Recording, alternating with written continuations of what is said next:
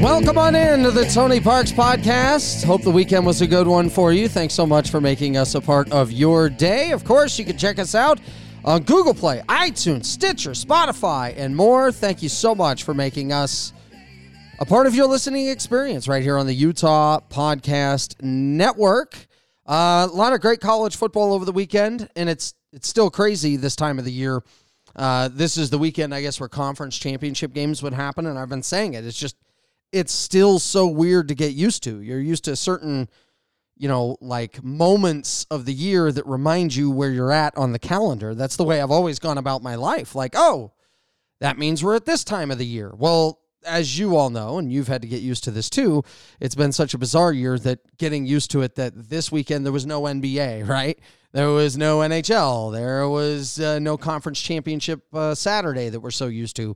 And then everyone arguing about who should and shouldn't be in the playoff. And then this Tuesday, the playoff matchups get announced with New Year's Six stuff. So it's just crazy. It's still crazy and unique to get used to. I've been filling in as a guest host there with ESPN 700. A lot of fun and great working with Porter Larson. He's been a blast. I mean, he's a real up-and-coming star, I think, in the business. And it's been fun to see his work behind the scenes. He's tremendous with his creativity, his knowledge, and I really am excited for everything with his future coming up. Filling in for Spence Checketts.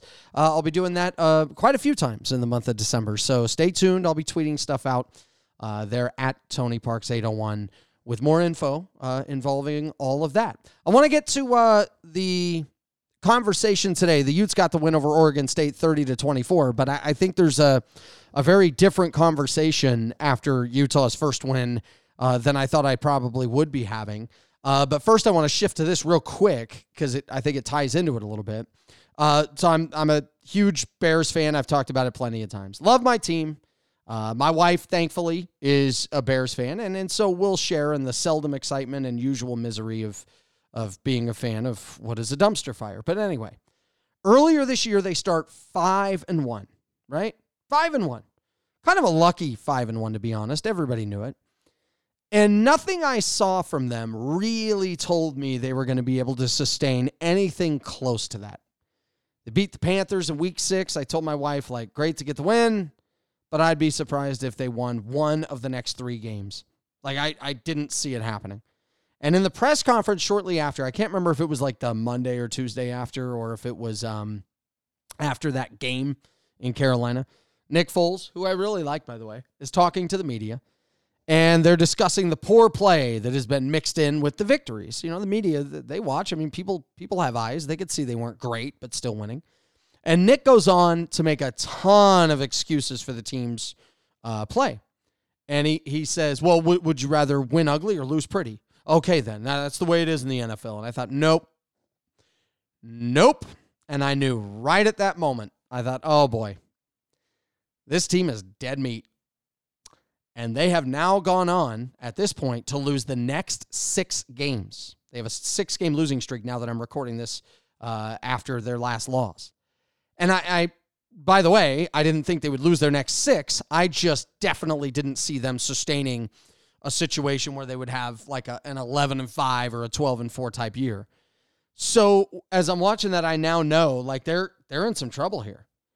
And most of their problems have gotten worse instead of getting better.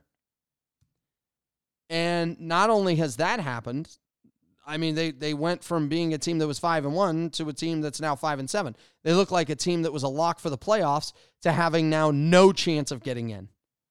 On the opposite end, the Utes get the win this past weekend over Oregon State, first win of the year, and they were talking about how it had been 371 days since their last win. We all know why. It's because the calendar shifted, but that's not the point. They should have dominated Oregon State. They should have put them away well before they did. Huge mistakes in the red zone. Couldn't win short yardage. Kept Oregon State hanging around. And after the game, even though it was their first win of the year, and a lot of guys were really excited to experience that, Kyle Whittingham was incredibly critical of the way his team played. And he should have been. And what I love about Kyle Whittingham, and one of the reasons I think he's among the best college football coaches in the nation, is that good enough is not good enough. And I loved his message after that game.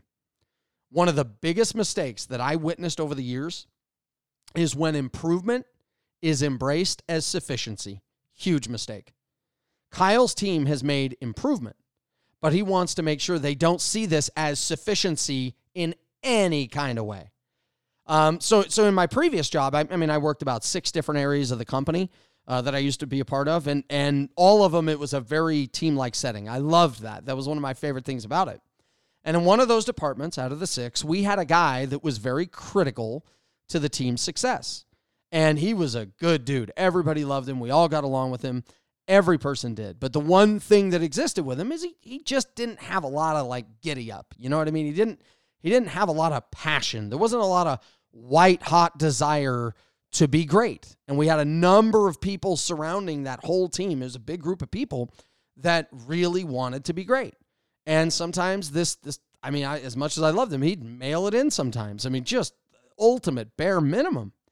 And so let's say on a scale of 0 to 100, we needed him to be at an 80 for our team to excel. He was putting in effort and results that landed at about a 28. Maybe a 28. I might be generous here. And everyone knew it needed to get better. We all did our best to help the guy. Everyone was pitching in, doing whatever it took.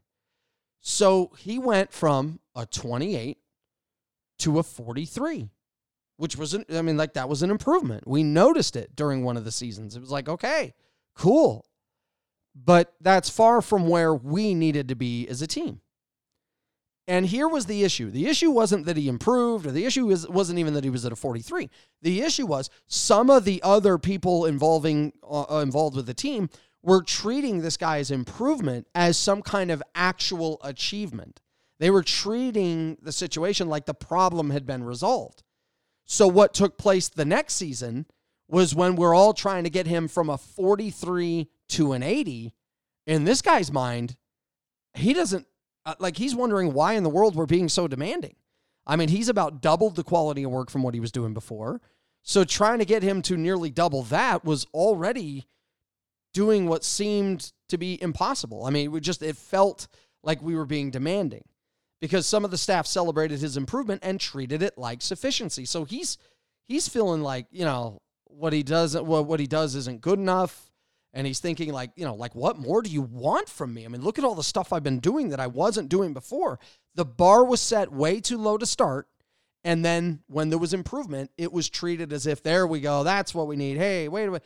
And this guy, by the way, was really cool. And I'm still good friends with him, to be honest with you. And he left the market and has a job out of state and is doing very, very well. And I love that. And I'm happy for him. But it was very tough for our team because we could feel now going from where we were to where we are was nice, but trying to get to the levels we hope to be at someday, it wasn't going to happen. So back to the Utes, they were great in some areas of this game. They never trailed. Ty Jordan averaged 8 yards a carry on first down, with no outliers, by the way. The team overall was great on first down. They didn't turn it over. They stayed away from losing plays. Bentley didn't throw a pick, and he didn't throw one up for grabs. He didn't have a throw where I thought, what on earth are you doing, right? So not that the team was doing this, but they could have come out of that game saying, what more do you want from us? We won the game. We're getting better. We've improved and we won. That's all we need to do.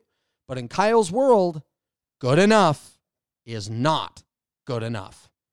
And I love it. I love it. He's not the guy to gloss over huge deficiencies in a team or a performance and just claim that a win's a win and that's all that matters and put one in the left column. And oh no, he's not going to blast the media for being critical of something when they're accurate after a successful team performance, right? Kyle's pretty good at telling it like it is. And in his mind, in this program, they've never arrived. They've never arrived.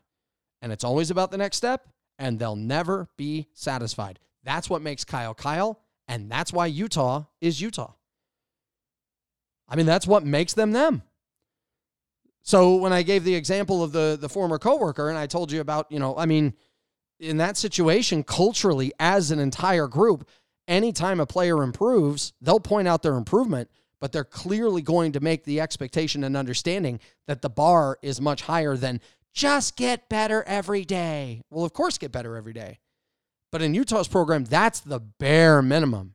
You get better every day, but you need to understand sufficiency. You need to understand where the bar is, and it's high. And so usually play calling is one of the most overrated things that people complain about, right? When it comes to the result of the game, Kyle was critical of it, and he should have been. And I thought the fans and media, as I'm looking on Twitter during the game, I thought their criticisms of it were warranted. Ty Jordan was really good on first down, but Utah collectively as an entire team has to be better in short yardage. They had a chance to put that game away long before even the fourth quarter, and they didn't. There's no reason that game should have ended with Oregon State having a minute and a half, a timeout, and down 6 with a shot to win and decent field position. No way that should have happened. They didn't cash in with red zone opportunities. Bentley had 2 touchdowns that were there, and he missed. So while he didn't make losing plays, right, he failed to make the winning plays. And by the way, I hope his hand is all right on top of that. But the winning plays were there, and they missed them early.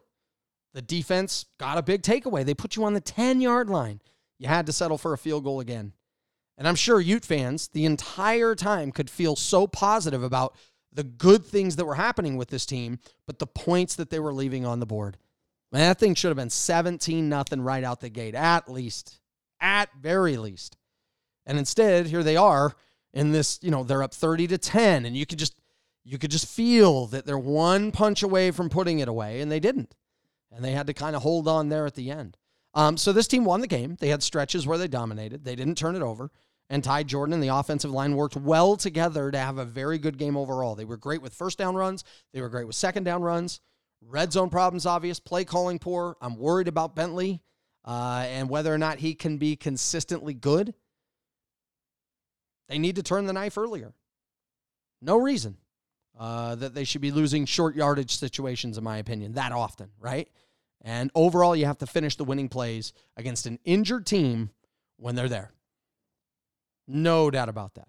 And with Kyle Whittingham, he understands that improvement comes with patience, right? So I always say that, improvement comes with patience, but it doesn't come with complacency. And people have to understand the difference there. Kyle does. That whole staff does. But you have to understand the difference there. And I think most of the fans did too, to be honest with you. A quick example, and please do not misunderstand this comparison because I do not think Utah football is a sinking ship. But people think the Titanic sunk because of an iceberg, and they're wrong. It sunk because of a crazy number of tiny, complacent decisions that all added up to a catastrophe. They used iron rivets instead of steel to save money. The captain not paying attention to the Labrador Current, moving icebergs more south than usual. The binoculars being locked in a locker because the lookout guy was upset and took the key when he was booted off the ship by the captain for a buddy of his at the last minute to do him a favor.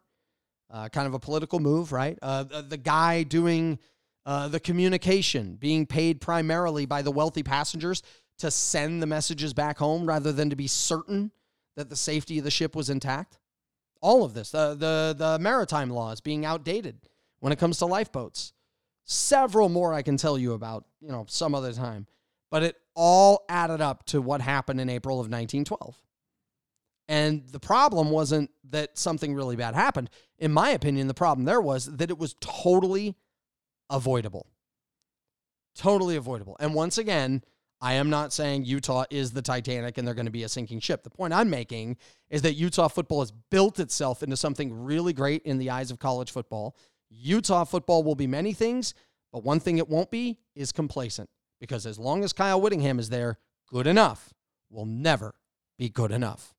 Thanks so much for listening to the Tony Parks Podcast. Really appreciate the support. It's great to have all of you along for the ride. You can email me, tonyparks801@gmail.com. Also, feel free to follow me and message me on all forms of social media at TonyParks801. We appreciate everybody for listening, whether it's on Google Play, iTunes, Spotify, Stitcher, and more. I'll keep you tuned in as to where I'll be making appearances on different radio shows and stuff like that. It's been a lot of fun. So thanks to everybody for all of their support. Thanks to you for tuning in, and as always, for hearing us right here on the Utah Podcast Network.